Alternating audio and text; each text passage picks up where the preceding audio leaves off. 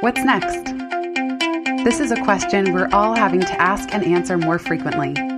I'm Jenny Blake, your host of the Pivot Podcast and author of Pivot, The Only Move That Matters Is Your Next One. For show notes from this episode, visit pivotmethod.com/podcast. If change is the only constant, then let's get better at it. Here we go.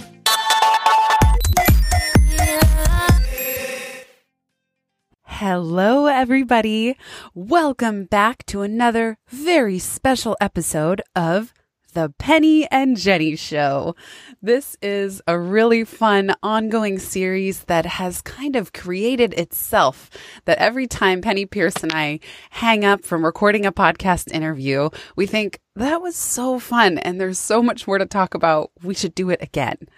This time, however, the tables are turning and Penny is going to interview me. So before I turn the mic over, just do yourself a favor and look up Penny's name on Amazon, Penneyperce, Penny Pierce. She has so many amazing books that have truly changed my life and my way of being in the world. Her latest is Transparency, and other favorites include The Intuitive Way, Frequency, Leap of Perception, and even books on dreaming and 24-hour consciousness. We also have Pivot podcast episodes on all of the above. So I welcome you into the Penny and Jenny rabbit hole. And with that, Penny, welcome to hosting the show today. It is my great pleasure.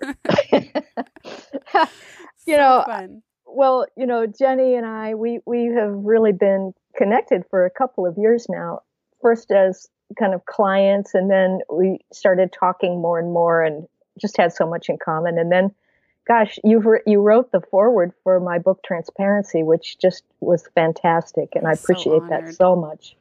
Thank you for letting me do that. It's like a dream I would have never dared to dream came true. So thank you. I'm so honored. And by the way, you're on the hook to write the foreword for my next book. Okay. I just haven't asked you yet. Love it.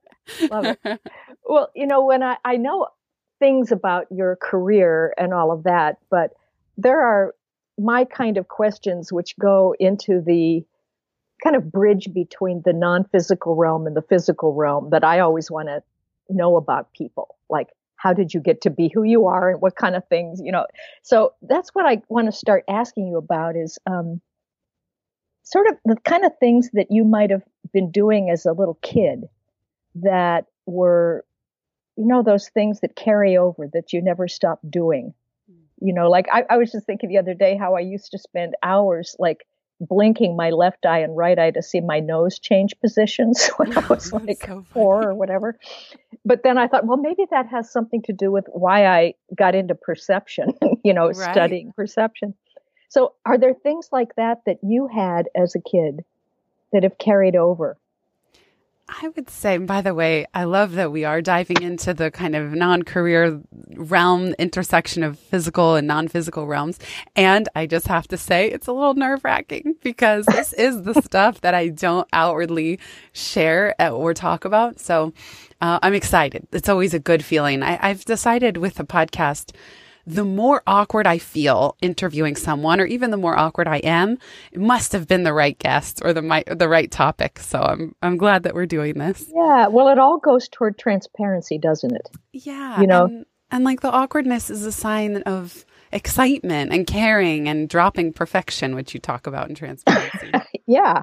Yeah. And I just think it's so cool how really we are souls, right? Yes. We don't have a soul. So you were you when you were a little kid, and I think we come in a lot with our mission or our purpose, and we start into the things we're interested in very early on. And that's definitely true for me. I think my grandma had some kind of intuition because when I was born and my parents named me Jennifer Blake, when I was born, she said, "Wow, that sounds like an author's name." So that's interesting. And my whole life, all through schooling and especially high school, everyone always called me Jenny Blake. Like it was never separating my first or my last name. So even there was always something with my name about it being easy to say or something. And for me, I think themes as a kid, I was very sensitive. I was very introspective. I loved reading. I devoured books like it was my job. I was a little busybody. I was always running around. Partly it was like my childcare was running around from ballet to gymnastics to acrobatics to piano. So I was always like ever the little multitasker. And I was always creating things. I really, and teaching. I both was always creating little ventures. Like I remember when I was maybe 8, I would set up a video camera in my room and do a fake like news broadcast. And I would certainly teach my brother when he was born, my mom said that I said like something like, he just was mine. Like he became my baby. Like he was in my care now. And I was always teaching him. I wanted him to be ahead in school because if I had learned something, well, maybe I could give him the advantage and I could teach him and he'd be ahead and he could like get things faster. And even that is something that I do now. It's like when I learn things, I want to that's a core motive. Them. Yeah. Yeah. Oh, that's funny. And did you do art and stuff like that, or was it more the experiential kinds of things? My dad is a painter, and he has been since he was 5 years old. And so he would take me into his studio, and we would throw paint around a canvas. And I think in an ideal world, I would have taken up more of the visual arts, and I did some ceramics as a kid, but really the way I translated it was like I set up a library in my bedroom and I organized all my books on 2 shelves and I made a sheet protector ledger of all the options that people could rent and check out. Like that was my art. It was even then, it was not so much the visual arts. Although I always had fun with my dad doing that, but it was like organizing, categorizing, and serving. Somehow, always. Well, your library now looks that way. Yeah, It's got all the colored books together. All this stuff. Yeah, like books, I have never left me, and I just never quite knew how to make a career out of them. But now that I am an author, one of my favorite byproducts of it is that I get to meet my heroes all the time, like you. So it's kind of like one of the secret reasons that I'm an author, in addition to wanting to help teach what I've learned the hard way and making it easier for people, is like I feel so lucky that I get to meet and even be friends with other authors like you. When you were little, did you feel that same recognition, I would say, about who were the experts or who you wanted to learn from or something like that, or who you respected? I guess I was always trying things. I started writing books when I was young. Writing a children's book and then a novel. And even when again, like part of my childcare was I would go to my mom's office. She worked in a landscape architecture firm. And maybe when I was 9, young, and they would just write a prompt on their Apple IIc computer. I just remember a blinking green cursor, like aliens have descended upon the earth. And to keep me busy, I would just sit and I would respond to the prompt. That was like how they just kept me occupied. Oh my gosh.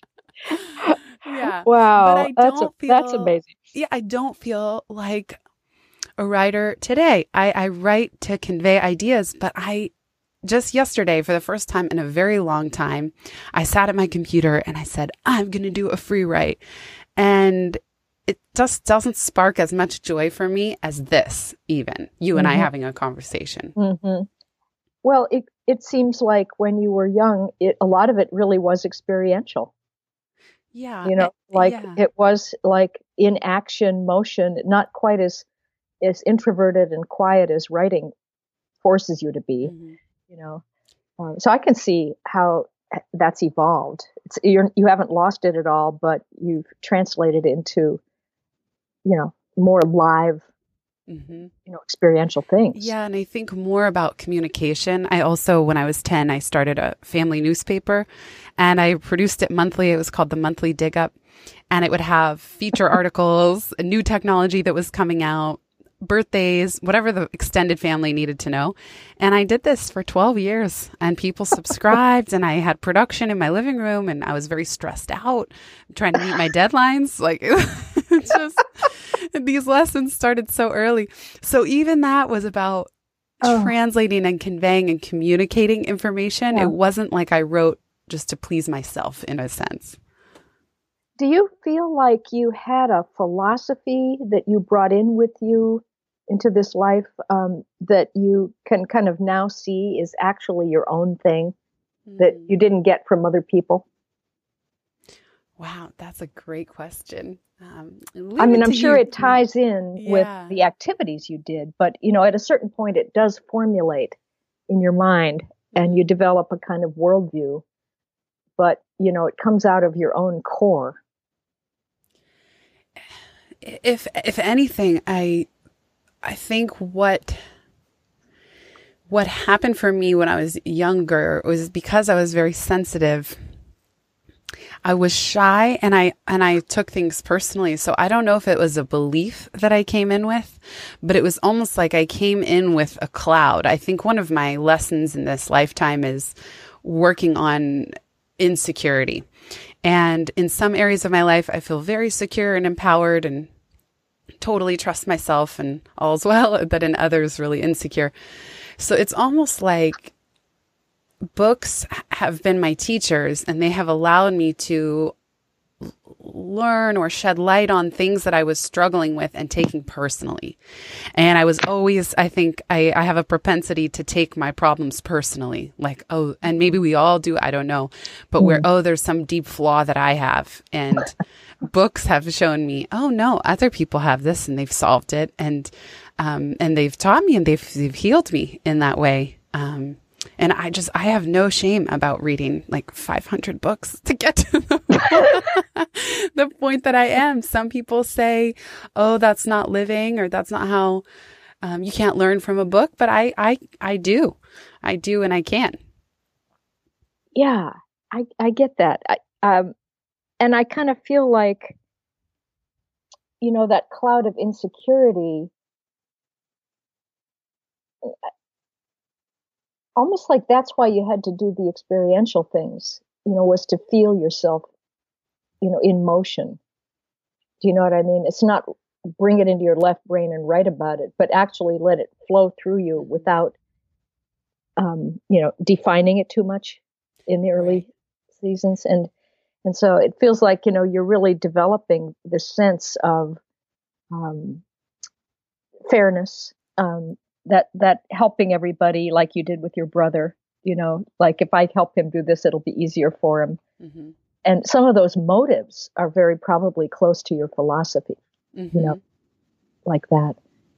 Yeah, I Um, definitely have a philosophy of like learning it for myself is half of the experience, mhm, and then mhm. teaching and translating it completes. That's the other half. That it's one thing to learn and integrate, and that's necessary. And then my satisfaction is only complete once I've somehow taught and translated it. Yeah, that has something to do. It's like for me too, same thing. It's like, but it's about sharing and Yes. and not so much being smarter or anything than anybody else, but sharing and having a kind of a communion experience with people, Yeah. and that's you know it's just I think a lot of our main motive is so that we can um, connect intimately with people, honestly, to know others as ourselves. I think so. And I think another motive, just like you said, for me, just feeling helpful, feeling like my unique interests can contribute somehow to other people. And I love that's why we connect, Penny, because we were talking before we hit record. I said I'm reading everything about past lives right now, all the Brian Weiss books. The first Hmm. one is Many Yeah. Lives, Many Masters for anyone listening who wants to go down this path. But you said, and I said, oh, you should write about it. And you said you'd been thinking, but you'd want to make it practical. Right. And I just love that you said that. And some people would think, come on, how can you make past lives practical? But Yeah. you've written about all kinds of things, transparency, frequency, dreams, and made them eminently practical for people to bring these sometimes very abstract or even intimidating ideas and make them accessible. Yeah. And I think the what you're doing and exploring all this is like just the same as I have done is that I wanted to look at a lot of the non-physical phenomena, and see how it felt, see if it was real, see if I could relate to it, and then, how it fits into the life today. How do these things make us more of who we are? And, well, have you had any feeling about having had past lives, or are you exploring that at all? Well, I just did. Let me say, I rejected this book for many years. People would hear what I was reading and say, "Oh, well, have you read Many Lives, Many Masters?" And I'd say, "No, I don't know about all that." And I just kind of left it there. Like I wasn't even open to like exploring this. And I can rewind farther to say, as early as fourth grade, I stopped saying under God in the Pledge of Allegiance because I didn't know what I believed. And I didn't want anyone to tell me what to believe. And I'm sure that connects into a past life somehow. But and I've since come back to my beliefs on spirituality. And I guess to connect first to what you were saying, for me, I realized my 3D world, my not relying on anything spiritual. This is separate from even the idea of religion, but like it wasn't complete for me. My life was very hard. I was worried all the time. I was anxious. I was insecure. I wasn't trusting of myself or life. I was pushing the river. I was stressed. I was burnt out. And so starting 2012 is when I started meditating, and that led me into your work and Tosha Silver's on outrageous openness and surrender. And so now here we are 5 years later, and I can see how enriched my whole life and way of being is by being open to things bigger than myself. And so, yes, to answer your question on past lives, I just did my first guided meditation on it today. I've read 3 of his books in the last week, and I did a guided meditation today. And even Brian Weiss will say in the books, some people will say, "Oh, this is just your imagination or it's fantasy." Either way, whether it was really your past life or not, they're tremendously healing and interesting and helpful to see what comes up.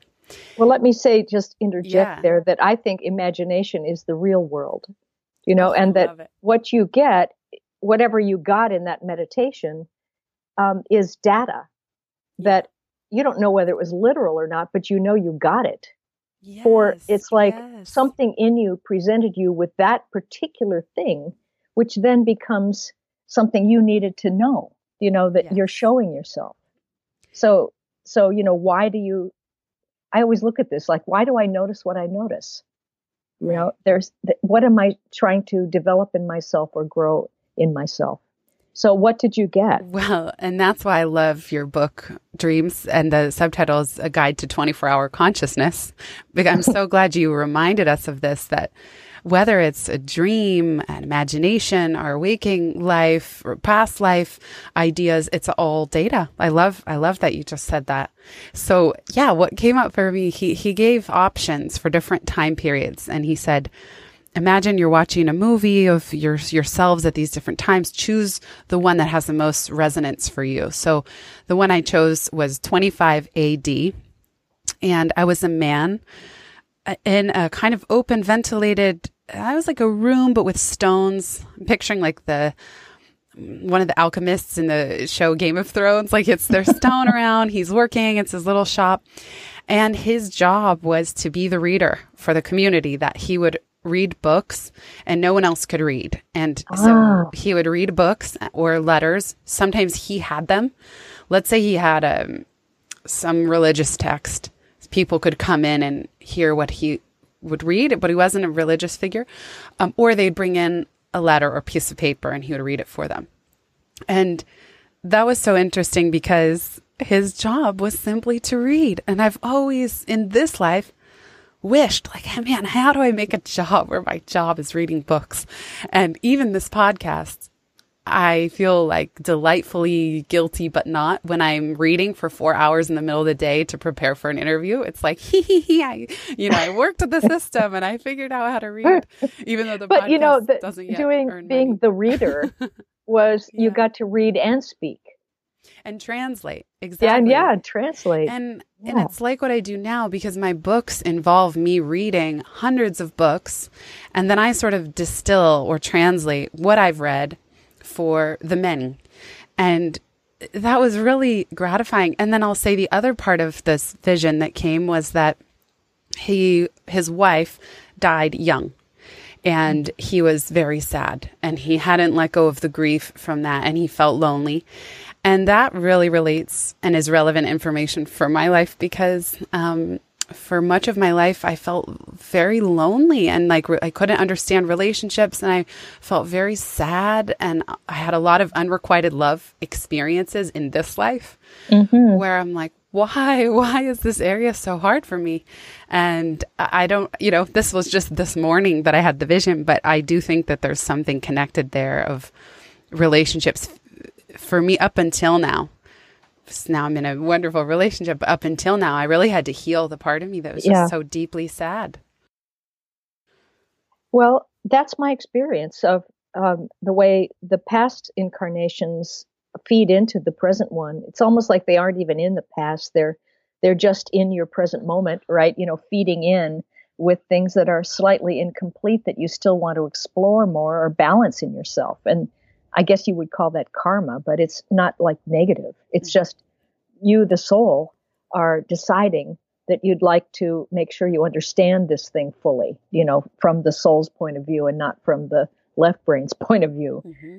And I find a lot, like one of my last lives, I died of tuberculosis. And in this life, I came in with really bad lung problems, had pneumonia when I was 2 and every year. And, so I think a lot of those things, when you do finally die in a lifetime, a lot of those patterns are stuck or get stored in your energy body, and then when you come back in again, that energy body is part of what you're forming your new self with, except that you now have a whole bunch of new energy, new family energy. It's all kinds of things. And so it gets integrated more easily.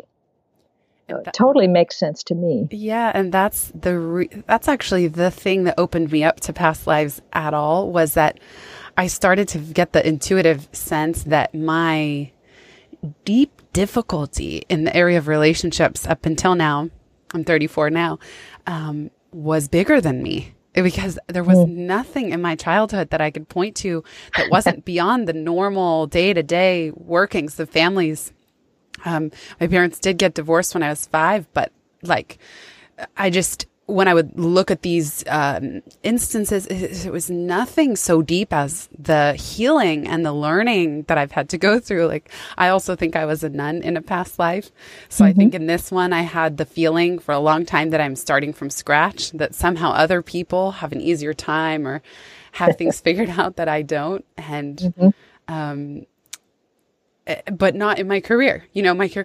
One thing that came to me in the last few days kind of relates to what you're saying, is that our soul, for some, I don't know if I'm pulling this out of the collective consciousness or it's my own thinking, but we have lesson and expression. So that these two things, so there's probably a primary soul lesson or two, and that can relate to karma or not, and a primary expression. So in the example of the man that I was in 25 AD, his expression was to read books and translate them and speak them. And his lesson was around relationships and healing that part. And I think that mirrors very well what my journey has been. And just having this picture is fascinating to me. Like, again, whether that was my life or not, but I actually am now really believing it more. It sheds light on the picture of what I've got on my plate now. And so it is helpful. Yeah. And I think too, that even the expression, like for instance, being the reader, is also the lesson, because in previous times you may well have been persecuted for speaking out or for not being able to communicate or make that connection with other people, and so then the fortunate benefit of the next incarnation is that you get to have kind of protection around yourself for expressing. Well, and that I can relate into that as well, which is I have an insecurity. And when I wrote the first draft of Pivot, my editor said, this reads like a book report. You're just sharing everyone else's ideas. Where are you? You're an expert too. And even that kind of relates as a lesson, which is that maybe a lesson in this lifetime is to speak up, express my ideas, own my unique ideas, and not feel that I'm only valid if I'm translating other people's expertise. Yeah. Mm-hmm. Well, that kind of makes me want to ask you more about sort of how you do work with the non-physical realms, because, you're really super busy, and in order to be successful in this 3D world, you really do have to be centered, and you have to maintain your connection, I think, to the non-physical world where your soul self, your identity as soul is just sitting there, waiting for you to open up the portal so that you can come through. And it's so easy to be distracted, right? By all the things, the to-do lists and everything. So how do you do it right now in your life, to maintain your alignment? Well, one thing you really taught me through your books and our friendship is, I think it's in frequency. There's this triangle, be, do, and what's the last one? Have. Yeah, be, do, have. But there's one be. That's like almost releasing. So I find when I'm in the be phase and I'm very open and very spiritual and I can meditate for hours, I'm receiving so much. And at those times, I'm not as like grounded, or I'm not as busy, or I've cleared my schedule, or I'm traveling somewhere else. And then sometimes I'll shift into doing mode where my work is, I can tell it's like boots on the ground. Like I'm more restless in meditation. I'm more functional and practical. And the job is just, okay, you got all these downloads. Now go put them into practice. But while you're doing that, can you be while you're doing? Yes. But I just maintain mindfulness during the process of action. Definitely. But it's helped me to not be hard on myself when either one is taking precedence somehow. Like sometimes when I'm in the super downloady spiritual place, I get hard on myself. Oh, you're not getting anything done.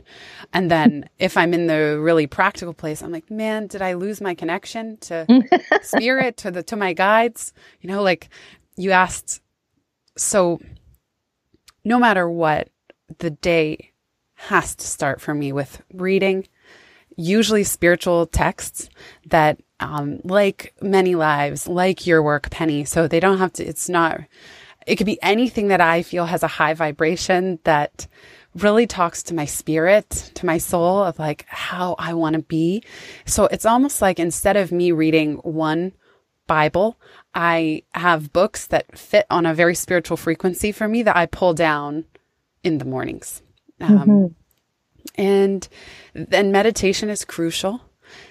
And that keeps me grounded kind of no matter which state I'm in. And it's a given. I'm on like a 750-day streak. Maybe I missed once or twice in there, but that's critical. And then and then after I meditate, I actually started a practice that I'm excited to share more about. And I was inspired partly by your direct writing at the end of the chapters of your books, but a practice I call soul letters to self. And so after I meditate, I journal or write a letter to myself from the perspective of my soul. And that's been really, really interesting and helps me channel my highest wisdom, or the wisdom of all the masters that I've been reading. And then sometimes I'm accessing intuition. Like right now, I'm not talking to guides or a counsel. A few years ago, and when I was in the middle of your books, I would just picture them around me or at a table, and they would just all talk to me. I had a total counsel. And right now, it's not that way, but I still have an intuitive voice where I feel messages get imprinted into my mind. It's not auditory, but it's an imprint. And so I'll ask questions or kind of look for guidance, even if it's how I'm going to spend my day or what to write or how to make a decision. And I'm always tuning in for that voice, even when I'm not in meditation, so that that helps me stay grounded. And then, of course, yoga, yoga and Pilates exercise. Yeah. Very interesting. Some of the intuitive, how you get your intuition, I think is interesting. I have a whole list of things I hand out in one of my workshops about how do you know certain things. And so for you, like, I don't know if you can get this into words, but how do you know when something is true and just right for you, or when it's not true or not ready yet, or actually even dangerous? How do you know those things? Well, I didn't read your book, Intuitive Way, for almost a year. It sat on my shelf because I was afraid of it. Because every time I had intuition, it was terrifying. It was like something was going very wrong and I needed to listen. And maybe that was more my gut instinct. And you taught me through your work that's when we're not practiced with our intuition, sometimes the messages that are the loudest are when something is wrong or something's really not good. So I had those, but then it became more subtle as I tuned in more frequently. What I'm practicing do you now, feel it in your body? I'm wondering. I do you feel it somewhere or a certain For kind me, of I feel it, definitely feel it. I have very visceral reactions to things. I can tell if a person creeps me out. It's like I know it immediately. I can read people's faces, facial micro expressions, probably to my detriment. It used to really stress me out. I felt responsible for everybody's feelings and to make sure they were happy. And I could just notice the second that it turned. For instance, like, how would you know if someone's reliable? Yeah, good. I mean, in your body. It. Yeah. Yeah. How do you know that? I don't know. It's like, it's just a clear feeling of trust. I think for me, even when I did the past life meditation this morning, I thought, is there something wrong? Like it's not coming to me like a movie. Like it's not as vivid as how he's describing some of his patients have. Like I'm not seeing anything, but I hear the imprint. So in the case you're describing, if someone's reliable or not, I just feel like, I don't know. I guess I just feel an imprint. It's hard to explain. This is why I know that is. And it's real interesting, like you said, to try to unpack some of these because there are very subtle kind of inner postures or like what does trust actually feel like in the body? Right. When you have like a deep relaxation or energy starts to flow in a particular way, or when you feel something is just right instead of being right or wrong. These are real fine level distinctions. Like here's another one, like when do you know that it's time to take action, or when do you know when to wait? Well, when you were talking about trust, it reminded me, it's almost like taste. The second you put a food in your mouth, you have a reaction, like it tastes good or it doesn't, even if you can't describe how your taste buds work on a scientific level.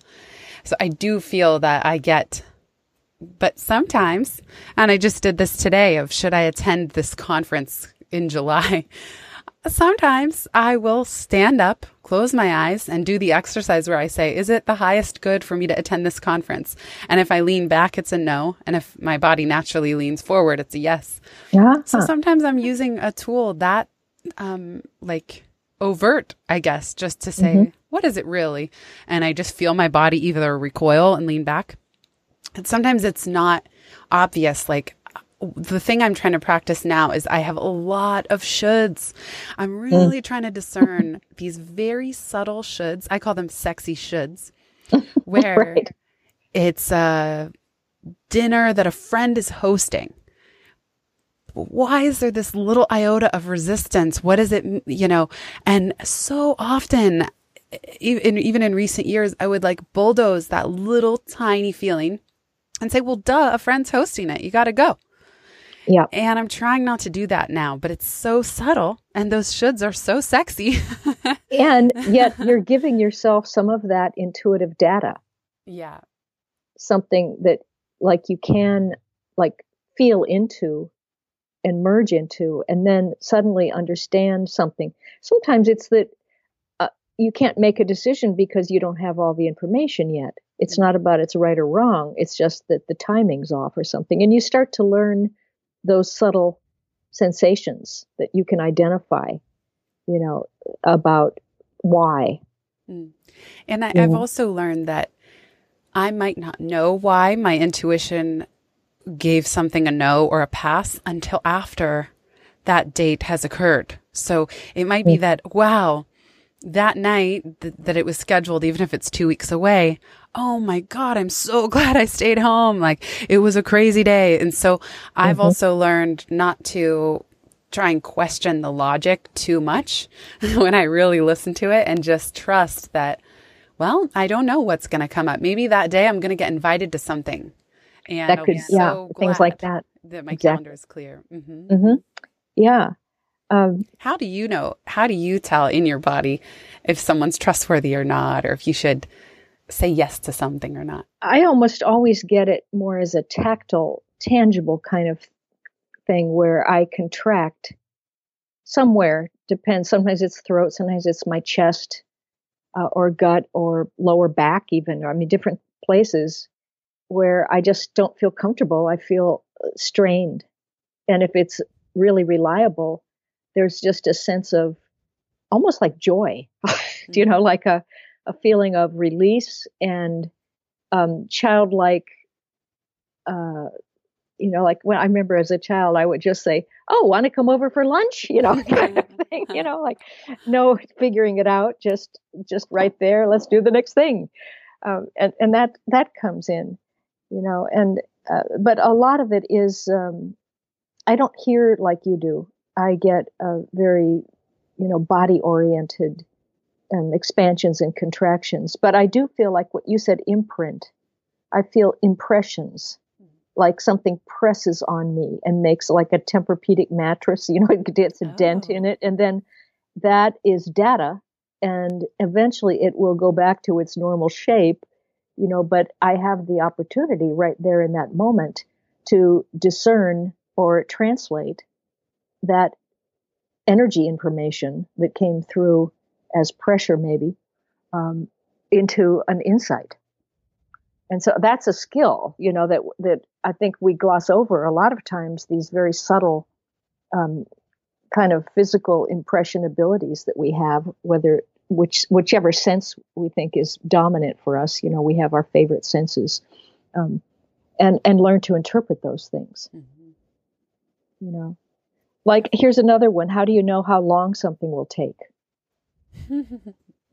That's a good question. I don't know, but I mean, but we estimate these things all the time, right? Oh, right. Oh, right. Yeah. Like how long it's going to take to get to an appointment, how long you should prepare before your podcast. You have senses of these things. That's true. And from past data, when you were talking about the childlike invitation, an example, something I'm practicing with the podcast, I was so excited to get on this call with you today. And I think to myself, why shouldn't I be that excited about every podcast guest? Like, why would I interview someone if I'm not so excited? And in the past, of course, I've been doing this now, slow start, but almost 4 years. And sometimes there were people where I was like, great, can't wait. Oh my goodness. And then other times it was like, this would be good. But I'm trying to pay attention because whether anyone listening has a podcast or not, I do think it relates to the projects that you choose, the lunches, the coffees you schedule. Like, I guess it's giving permission to not feel obligated if it's not, and this is the Derek Sivers, if it's not a hell yes, but if it's not that childlike enthusiasm, just like, can't wait. Why do it otherwise? Right. But I think in the past I would have said, oh, well, because it's, it's a good thing. It's a good idea. Or this is a good person, like not a good person of who they are, just the topic for the show. Yeah. So I guess that I have been curious about how you choose who you want to talk to on your show. Is it sometimes, just kind of a logical thing, or other times serendipity, or is it changing? But it is changing. What a great question, because the show is called Pivot. And originally, oh man, I really regret having, in the beginning, in the description, it said like, I interview experts and peak performers. And then I got so sick of seeing the word peak performers all over the podcastosphere and the internet. And I just thought, what is that? Like, peak performer, it just sounds so annoying to me now. Like, what even is that? And what does that mean? And why are we like glorifying peak performance so much? And I just really passed that phase of needing it to be only an expert or a peak performer. Then I realized, wow, I really love authors. So then there was a phase where it wasn't so much searching for like anybody who had a pivot story, but it was more authors and people who had curated often counterintuitive advice or things that I felt were missing from the conversation about career and business and change. So maybe Kelly McGonigal, The Upside of Stress, The Paradox of Choice. I love exploring paradox, upsides of things we think are bad, how to reframe our opinions. And then now, my two requirements are that the person be soulful. When I look at their work and their business, I want to feel their soul. Like, I want to feel resonant on that level, and I want to be so excited to talk to them. And lately, and I think it does follow a trend of what I'm interested in, but lately I've even been exploring faith or spirituality in the role of career and business. Because I guess I'm interested in taking the conversation beyond practical nuts and bolts and into some of the things that I think are more complicated to talk about. I love that progression, actually, because I think this time that we're in right now really is this, I was calling it vertical transparency, but to me, it's the time where we integrate the spiritual or the non-physical realms with the physical. In other words, we realize they've always been integrated, but we've had our consciousness in our left brain that was separating us out from everything. And now we're realizing that we're connected.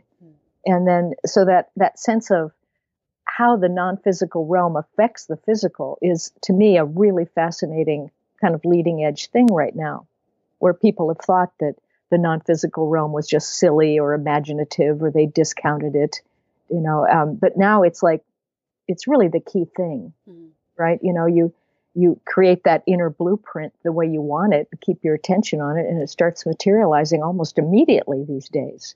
And those things are so, I don't know, it's so fascinating, partly because they're so quick and easy and effortless and frictionless and fun. Yeah. And I also feel I crave listening to meaningful conversation and music. So my two favorite artists, I love Eddie Vedder, but Nako and Medicine for the People, and Trevor Hall, have already been on the show. And their music is so uplifting, and it's at a frequency that is so uplifting. And I think with everything going on, not just in the media, not just politically, but even social media, it's like we're so inundated by stimuli, and what are we feeding ourselves?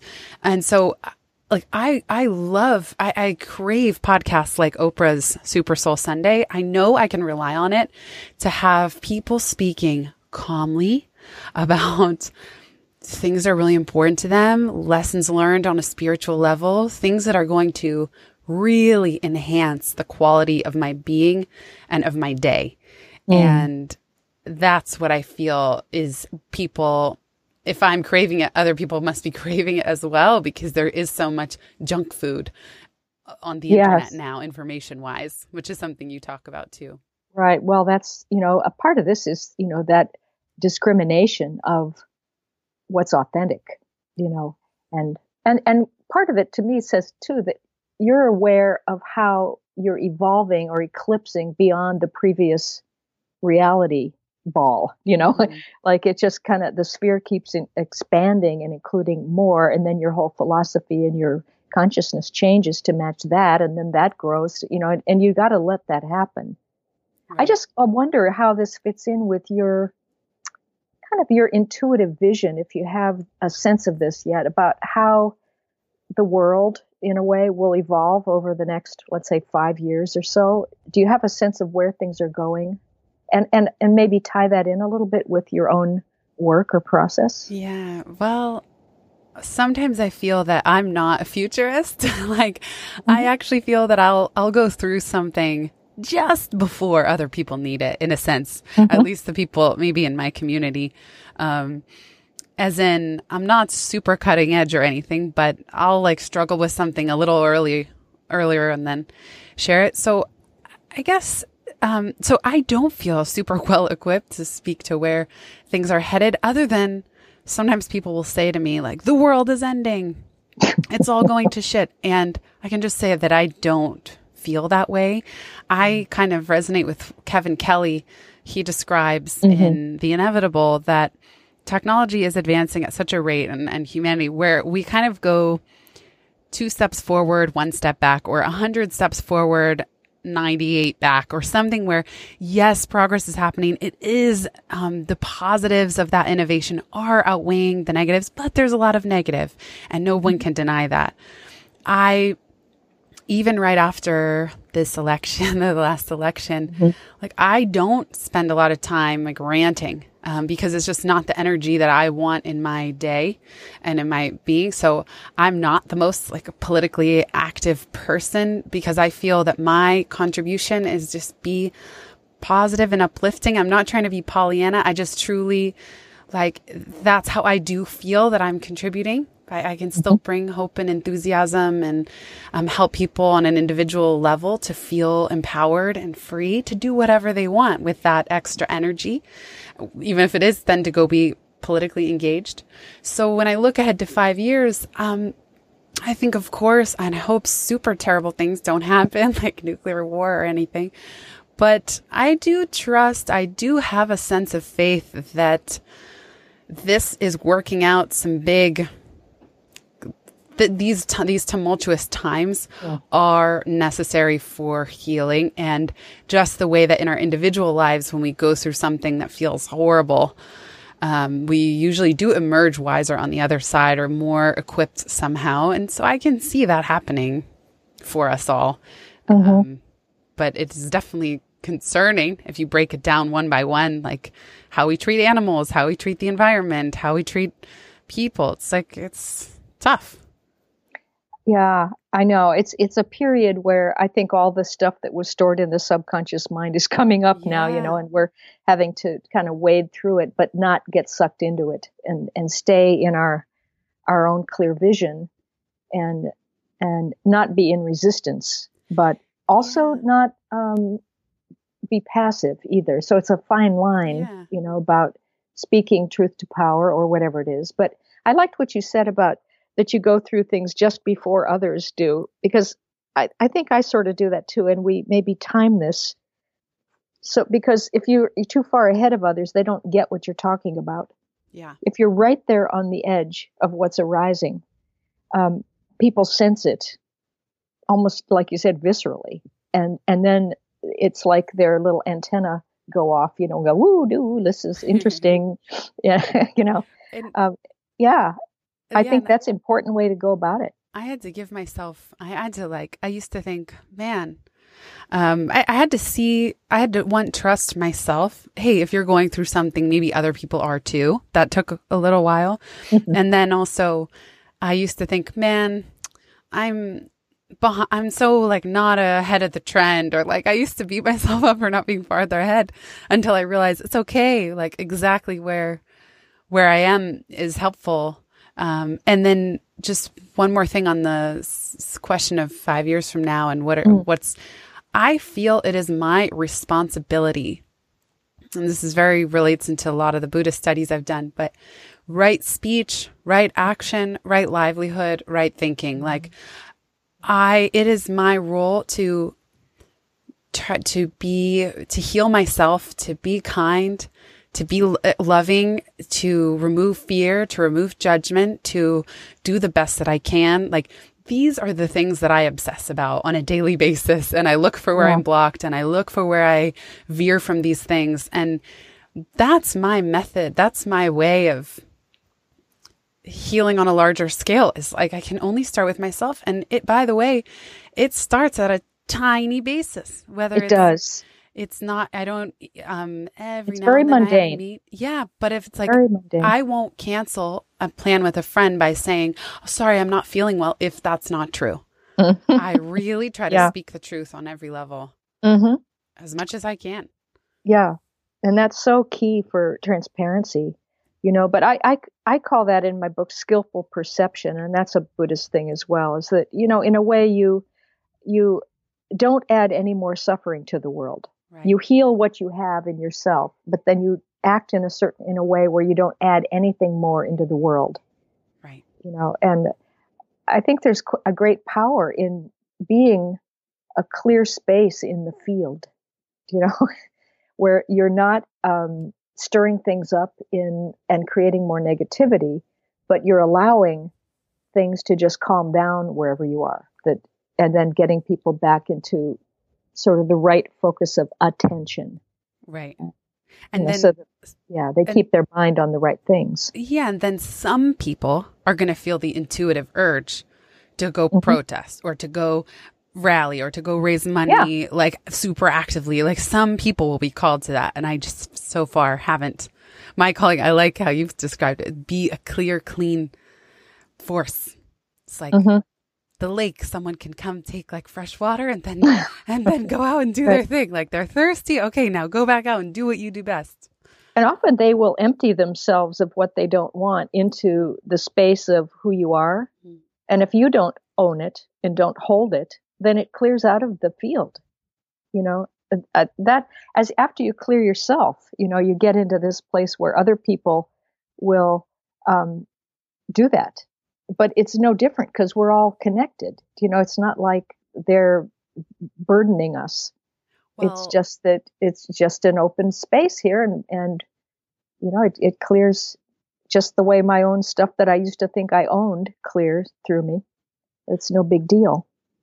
I would love to ask you about that, because on the subject of intuition, sensitivity, it's very easy to, I used to feel like this, like, to be a sponge for other people's energy. So how have you learned to do exactly that, where people can bring you things, but you don't hold on to them? You're helping to clear them. How have you learned to do that instead of getting consumed or affected by other people's energy? Pros and cons of empathy, right? Yeah, exactly. And being an empath.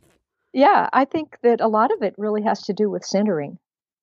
We have that home frequency or your preferred state, and yours by the speaking of right speech and so forth. And when you're in that alignment, you feel really good. You feel like you're yourself. You get connected to source. Your information is kind of just right. You learn that feeling. And then the feeling of when you're not in it and you've gone back into, your insecurity or whatever your cloud of insecurity was that you had. And the difference between them. And so then you make a choice. You say, look, I don't like to be in my cloud of insecurity, or I don't like to be reactive and thinking people are stupid out in the world or whatever it is. And so then I choose to make myself comfortable, not apathetic, but go into my own state of deep comfort or, that sense of, just core truth, I guess. And so then when you do that enough, then you can go out and feel other people's ways of being, and almost like feel right through them, see through them into where their mistakes of perception are, how they're living their life according to universal principles and partly not according to universal principles. And then you're just getting data again. And you don't have to match their vibration. you can get the information and stay in your own level at the same time. And that, I can't tell you how much that helps. It's just learning to hold your own. Yeah. But also be open to good ideas, right? Right. Because we're evolving. And it's just practice. I don't think any of these things are really difficult. Yeah, they do. It does. Like, one thing I really had to work on was I would get hooked. So sometimes what people would say or their energy would bounce right off. But if it was touching a sore spot in me, I would get hooked. I get offended, sad, mad, whatever. And for so long, I knew that, personal responsibility is so important. But then certain hooks, I would think it's all their fault, And I really, through reading a lot of Byron Katie's work, really practiced day after day after day. Like, when I would get bothered, what's my role here? How can I see this differently? Because I'm the one getting bugged. If I'm the one that's bothered, it's kind of like you need to notice that I do this too. I mean, it's just human, I think. But when your mind makes it about the other, quote unquote, it's a projection. Right? So that you don't have to feel that thing in yourself, you project it onto other people. But the gift is that the other person and they as a soul are coming to help you as a soul understand that you've got a little block there where you can't feel the love. Mm-hmm. And so that makes it an opportunity for us really to notice something that's in the way. And it's not about being wrong. It's just, I had that old thing that's in the way. I don't really like it anymore. I think I'll, give it to Goodwill or something. I don't need this. Right. But, or look where I lost my power because I let someone else's actions. Like, one time I was in New York, I was walking down the street with a guy I was dating at the time. I think we were being very affectionate. So someone walking the other direction threw popcorn in our face. Like, he just reached into his bowl, threw it at our face. And we kept walking, and the guy that I was with was like, "What the hell? Oh my God." And he started to get like rage started boiling up in him. And like, I totally understand that impulse, but in this case, it was just popcorn. The guy kept walking. So I'm like, listen, we can either let this idiot let it bring us down to his level, but why would we go down to the level of some random dude on the street? Like, what's the point of that?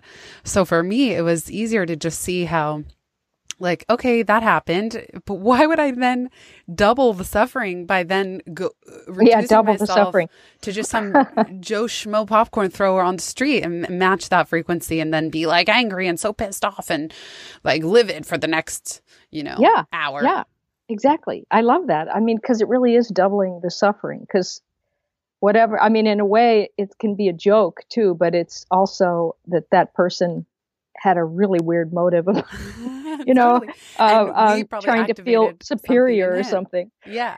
Totally. Yeah. Well, I wanted to ask you, maybe, I don't know how much time we have left, but as you tune into people and you're working with audiences, you're working one-on-one and all kinds of ways, but what do you think are the most important things that people are needing to learn or become adept at right now? Like, what kind of skills or kinds of consciousness? I love your questions, Penny. They're so great. When you were asking that question, I pictured in my mind, there were 6 times after Pivot launched where I spoke to a room of 1,000 people. And I had never spoken to that many at one time. And it's really powerful to have 2,000 eyeballs staring up at me on stage. Really humbling. And, we were just talking about overwhelm. And I just felt the attention and hope and love. I really have so much love for a room. When I go into a room, there's something about the way that people are looking and listening and paying attention because it's speaking to what they really want and giving people permission to pause and zoom out on their career, which I think relates to their life, and understand what is it that I'm excited about? What do I enjoy? How can I grow? How can I make a bigger impact? And so I think those are the questions that people are asking right now. And that's certainly what I try to help facilitate. I'm not a typical keynote speaker because if I have an hour-long slot, I take almost 30 minutes of that as interactive, where the audience, everyone's just doing exercises on their own. Oh, I like that. And because I think my best value isn't to just talk at a group for 60 minutes. It's to introduce some principles, the pivot mindset, then the method. But really the gift is that the people who chose to come, who had the courage and the willingness to take time out of their day to come to that session, get to pause, zoom out, reflect, and be intentional about what excites them and how they can grow. And then I'd say the last piece of it, a theme that I see over and over and over again, two themes, is empowering people to start very small, that change doesn't have to be big. It doesn't have to be scary. What's one small, tiny thing you can start with? And that's very freeing. And then the other piece that was very freeing for me is taking the pressure off. Not like, whenever I tell an audience, like, it's okay if you feel afraid and insecure and unsure, keep going. So I think there's great relief in all of us realizing that if we're afraid, it's okay. It's fine. Like, I guess I used to expect that if I was meant to move in a direction, I wouldn't be afraid of it, or I should get rid of that fear before I kept going, or I'd have to solve something first. And I just more and more come to believe, no, it's okay. It's just accept the part that's afraid, as long as you just keep moving. So, well, doesn't that relate a bit to the whole idea of starting small? Because I think, if you project projection, if you project too far ahead and you think of what the whole big thing's supposed to look like, and you can't get there from here, it's like there's too much of a gap to try to cross. So it's all about staying in the present moment, which is small. It's like in the physical realm, it's small. But to me, it's like you get a vision first, right? What excites you. That's what I hear you saying. Is like, okay, let's look at your vision. Let's go up in the imaginal realm. Let's feel the imaginal realm. And then let's come on back down to the physical realm and see what's like a thing you could do that comes out of the vision that's of the same vibration as the vision, but right in the present moment that your body can enjoy doing, and you feel fluid. And then maybe you go back out and check the vision again, and then maybe come back down and, okay, what's the next thing I could do? And you don't try to push or make it go too fast. And I mean, I'm hearing you really talking about how to materialize your destiny, basically, how to access it and then how to help it come through. I often talk to authors and what you were saying of one step at a time. And I tell them, when you're writing, just write. Like, do not worry about editing or marketing or the cover of the book or the title. You can't. It's too big. You can't think about that up front. When you're writing, just write. Then you'll get to the editing stage and it will be a ton of work. But when you're editing, don't worry about marketing. Like, don't get overwhelmed to the point that you stop the stage that you're in, even if you're planning some long-term stuff. But then the calls I've had recently with authors, sometimes they'll reach out or we'll have a call, friend or otherwise. And the biggest piece of advice I tell them, like, listen to me, your book is launching in 2 weeks. Have fun. Like, your job from this point forward, I command you, have fun. Like, do not let this pass you by where you're a stressed out basket case like I was when I launched my first book. What is the point?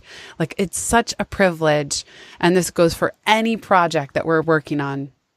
It's such a privilege to do the work. And I tell these authors, I'm like, listen, it does not matter how many books you sell during your launch week at all. You'll think about the success of the project in a 1 year, 3 year, 5 year time frame. Do not obsess over what is or isn't happening in this week. You owe it to yourself and to everyone you're hoping to reach to be joyful. And then I tell them, make sure a month after you launch, schedule 1 week of no meetings, if not 2. And do nothing, have nothing on the calendar. And the reason I'm sharing this advice, even though not everyone listening will be an author, is that every single time they hang up the phone and they say to me, "Oh my God, thank you so much. How could I forget? Thank you for these reminders. Thank you for this permission. This is what I needed." Look, what they didn't need was 10 more pieces of marketing advice. They needed the Exactly. permission to enjoy the process no matter what the outcome. Yeah, I agree. I what I'm hearing you talking about too is this. What I think is real important now is this blending or of the left and right brain, to not identify yourself with the left brain totally, but to use it as the implementer of your visions.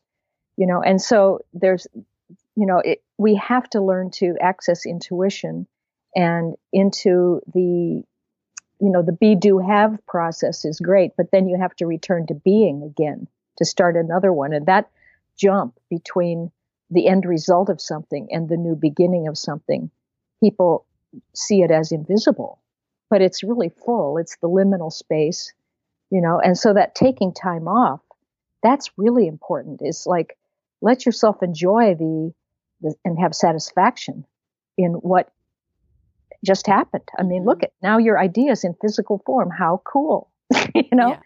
and then relax a bit and let it settle in and let yourself feel it all the way. You're really talking about the entire conscious creation process, really. Well, I learned from the best, Penny Pierce. But I like the way you're translating it. I like the way you're translating it. And well, you're just coming out of a book launch. What was the biggest lesson you've learned now on the other side of releasing your big project to the world? I would say that, it's disappointing how little publishers do for authors anymore. Some of them said to me, well, readers really just want to know authors personally now. So we can't do that. So you'll have to do all the promotional work yourself. And I was like, oh, anyway, I took your advice actually and decided to do a podcast tour, an interview tour. And I just booked tons and tons and tons and tons of interviews and had decided to have a good time doing it. And I did. And I have no idea how it's working at this point, but I'm still doing it. And it's been different. It's almost like I don't care if it sells, but I have a feeling it will, books get their own life. Yes. They go out and do things that you wouldn't suspect. They make friends for you. They, it's so true. Go into other countries and so true. I've seen that now because I've got 10 books, and they all do something. And so, I mean, there'll be other ways of, you have to reconsider what marketing is, don't you? I mean, it's really not about willpower. It's about kind of just letting people know that you're there and sending the clear vibration of what you're doing out and saying, if you're interested in this, and you'll find it, but I'll try to make it easier for you to find me. And then, but people find you anyway, that I remember I used to think I would take out an ad and put it in those directories and pay for it. I never got it one person from the ads, but I would get people coming in from other connections and word of mouth. And, it was almost like I did a ritual or ceremony to say that I was available. And then, the field gave it to me. Mm-hmm. So I love what you said of like redefining marketing. And I have friends who've been very successful with Facebook marketing, and it's been on my list for many years. But I don't use Facebook. So every time I go to set up Facebook ads, I feel blocked. I just don't want to even touch it with a 10-foot pole. Mm-hmm. Then I realized, it's not within integrity for me. Why would I advertise? Why would I shove my ads in people's faces if I'm not even posting personal status updates? Yeah. It doesn't make sense. And I'm kind of I would call myself a very, very stubborn marketer because I don't care what people say. I just feel like if my work is good enough, if it's genuinely helpful, when one person is done reading the book, they will recommend it to a friend. And if that person enjoys it, they'll recommend it to a friend. So maybe it's going to grow super slowly, but I don't feel that I should. I'm with you, of course. And I love being on podcasts too. And of course, I want to spread the word, and I'll take any resonant opportunity to do that. But beyond that, I feel like I can't force something to sell. And moreover, I don't even want to try because I feel I really believe in growth, viral marketing and viral growth and just word of mouth and guerrilla and all these terms like grassroots. Well, don't you think it's kind of about frequency, really? It's like, I find that the higher frequency I become or the clearer I become, the more almost frustrated or irritated I am at low frequency behaviors or like I can't make myself sit in a room with a lecture that I don't, that I already know about or something, and so I think there are old forms that work with the old kind of perception that are based on linear perception, separation, meaning you have to use willpower and cleverness to get it to happen and work in your left brain and all of that. And I'm like, just sick of that. Like I'm not at all interested. And it's just what you were saying. There are ways that you can work with the non-physical realms and, like put almost like telepathic information out. Because there's in the inner worlds of non-physical, there's no time or space. It's all immediately interconnected. So you can heal people, you can send out messages, and it's not even space to cross. It's just frequencies. And those who are on your wavelength will suddenly, show up. And it's like this effortless kind of thing. I remember years ago when I had just written Frequency, and the Simon & Schuster salespeople called and said, well, we just wondered, what are you doing to market this book? Because it's really selling a lot. And I said, nothing. I was doing some radio interviews, but, it just, I just let it be, in transparency, I talk about let yourself be exposed, like for what you are. Yeah. You don't have to promote yourself, but you don't have to hide. You don't have to put on a mask. You don't have to form yourself in a particular shape. The people who can use what you have will come. Yeah. And I don't know. I just have this faith in that kind of thing that, I do believe that if you tell people what you love, they will help you get it because they want you to be happy. Yeah. I love that. Yeah, and it brings us full circle too back to this childlike excitement feeling. Like, right. I only want people to share my work if they feel that way. Like if someone's enjoying this podcast, but by all means, we'd love if you sent it to a friend or two. But barring that, why would I email BCC 100 people and be like, please spread the word about my podcast. Here's a tweet. I'm sure they would do it. Mm-hmm. But why not leave it to the people that are like, oh my God, this podcast, it just blew my mind. I loved it. You have to listen to it. Because I've done that. I've sent those, not of my own, but of other people's to friends. And that's the frequency. That's the energy and enthusiasm with which I would love for people to share my work. Mm-hmm. Well, I think for you, I bet a lot of people come to your talks and lectures, not to get the information, but just for your energy. Just to be with you. Thank you, Penny.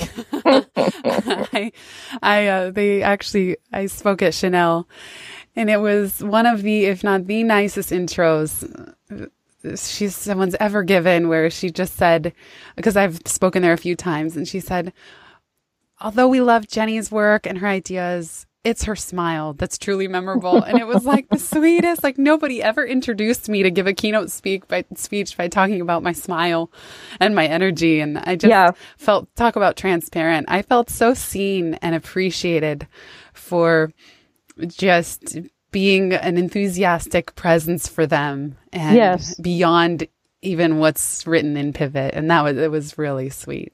It was really sweet. Yeah. So thank you for saying that. Well, I think it's quite true that, again, the left brain thinks it's all about this thing we're providing, the book, the message, the whatever. But a lot of it is just the basic experience of the energy that you're not even channeling. What's the right word for that? Just experiencing that, that you're living in and bringing into the world. And I think that is, I have made a choice, I guess consciously or not, I don't know. But like, I am who I am, and not everyone's going to like the enthusiasm, or they're going to think I'm too like cheerleadery or Pollyanna or something. I don't know. But whether it's a podcast guest or whatever company I'm speaking at, I really don't change my energy too much to be like, well, what would they want me to be at Chanel versus how do they want me to be at Google versus what about this guest I'm interviewing? Should I tone it down and be cooler because he's got a cooler vibe? I can't really do that. No, so no. I think there's something, maybe you can, I mean, I guess you did just write this book, Transparency, but I still think in all this talk about be yourself and on like our soul's calling is just to be more of who we are. And it's a journey. I mean, I guess it really is a lifelong journey because although I can do that in some areas, there are others where I don't even see how I'm like blinded by societal expectations. Like I just chopped off my hair. Anyone listening, whatever you see in the podcast photo, it's gone. It's like I cut 8 or 10 inches. Now it's above my shoulders. And that's like letting so go of your free. past, Yeah. It's like letting go. All that hair was there when you were doing other things, right? In your past thing. So now all that's gone. I feel so energetically freer, lighter, more playful. But the reason I didn't cut it for years and years and years and years and years is that long hair is sexier or more glamorous or more of a statement. Like I had all of these ideas about having long hair that were part of what I felt was necessary. And it really is freeing to have it gone. It's the second time in my life it's been this short and I'm into it. It's working. But it is weird. I look in the mirror and I'm like, oh, I don't have that in instant, like what I used to think was like a femininity marker of just like long flowing hair. But so anyway, that was just an example of where I wasn't really letting myself explore. Because I just felt I had a should. So I think maybe that's for a future conversation is we could really explore this of how can you even tell when you're not being your transparent self?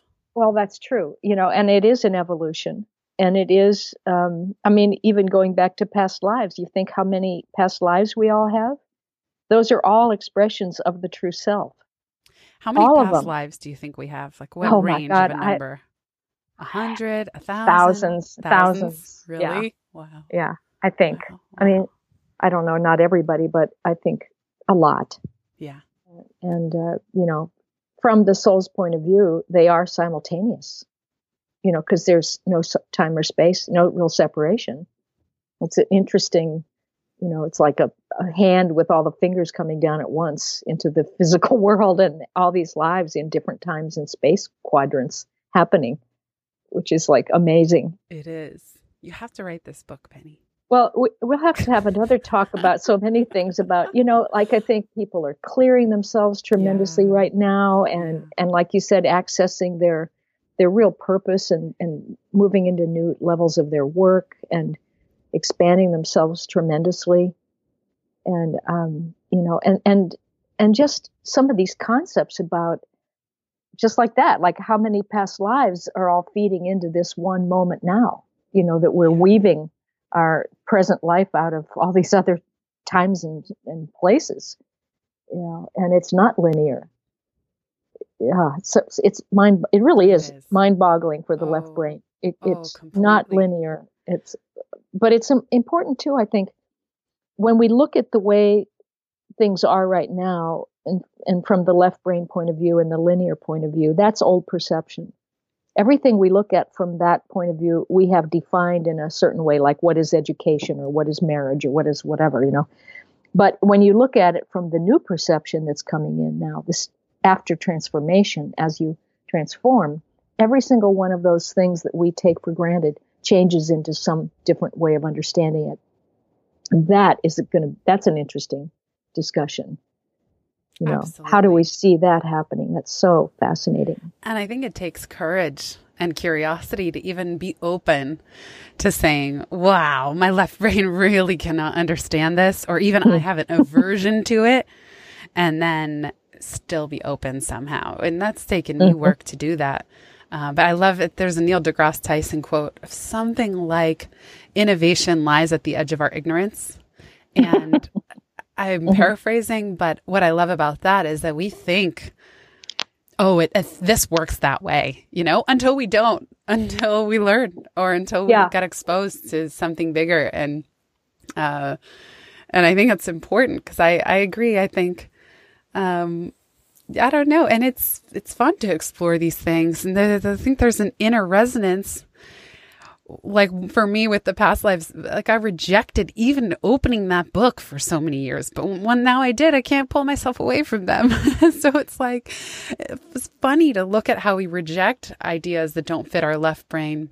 Well, or linear timing. Conception or timing. You know, I think things always are perfect the way they come about, you know, and yeah, I do too. But it does come with its own sense of humor. That's true. That's true. I love the sense of humor. I think back when I read Intuitive Way of yours and started paying attention, I was like, oh, the universe is funny. Like there's very funny winks that I get, coincidences. They're funny. Like there's a real sense of humor happening for sure.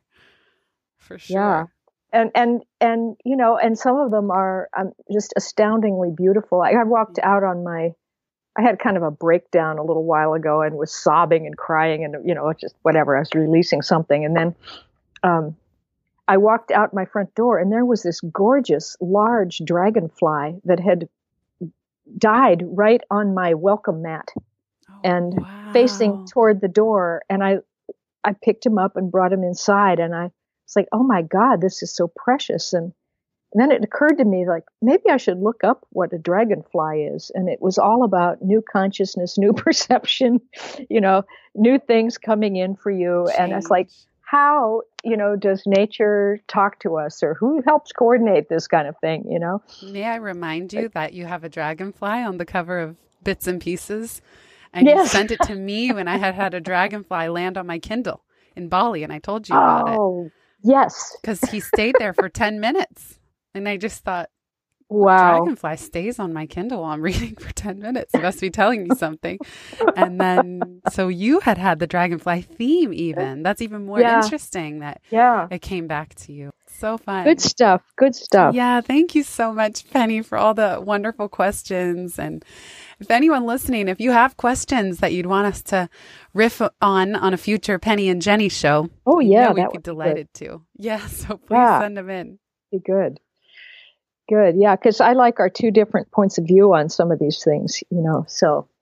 Yeah. And you're the only one. I really never talk about this stuff publicly. So thank you, Penny, for the learnings and the inspiration and the being such a great friend and mentor to be able to open these conversations up to more people. And if you were listening and you enjoyed it, hey, and it feels great, share it with a friend.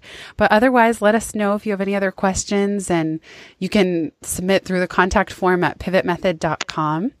Or Penny, how can people dive into more of your work? At my website, pennypierce.com, there's a contact form that people can write to me on.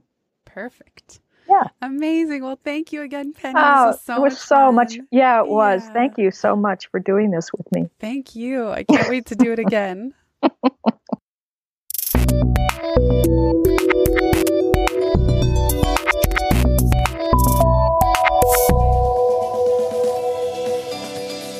Thanks so much for listening to this episode of the Pivot Podcast. Make sure you don't miss an episode or my insider tips and templates by signing up for Pivot List, a curated twice monthly newsletter where I share the inside scoop on what I'm reading, watching, listening to, and the latest tools I'm geeking out on. Sign up at pivotmethod.com/pivotlist. Get show notes from this episode at pivotmethod.com/podcast and connect with me on Twitter at Jenny_Blake. Remember, build first, then your courage will follow. Hasn't it always?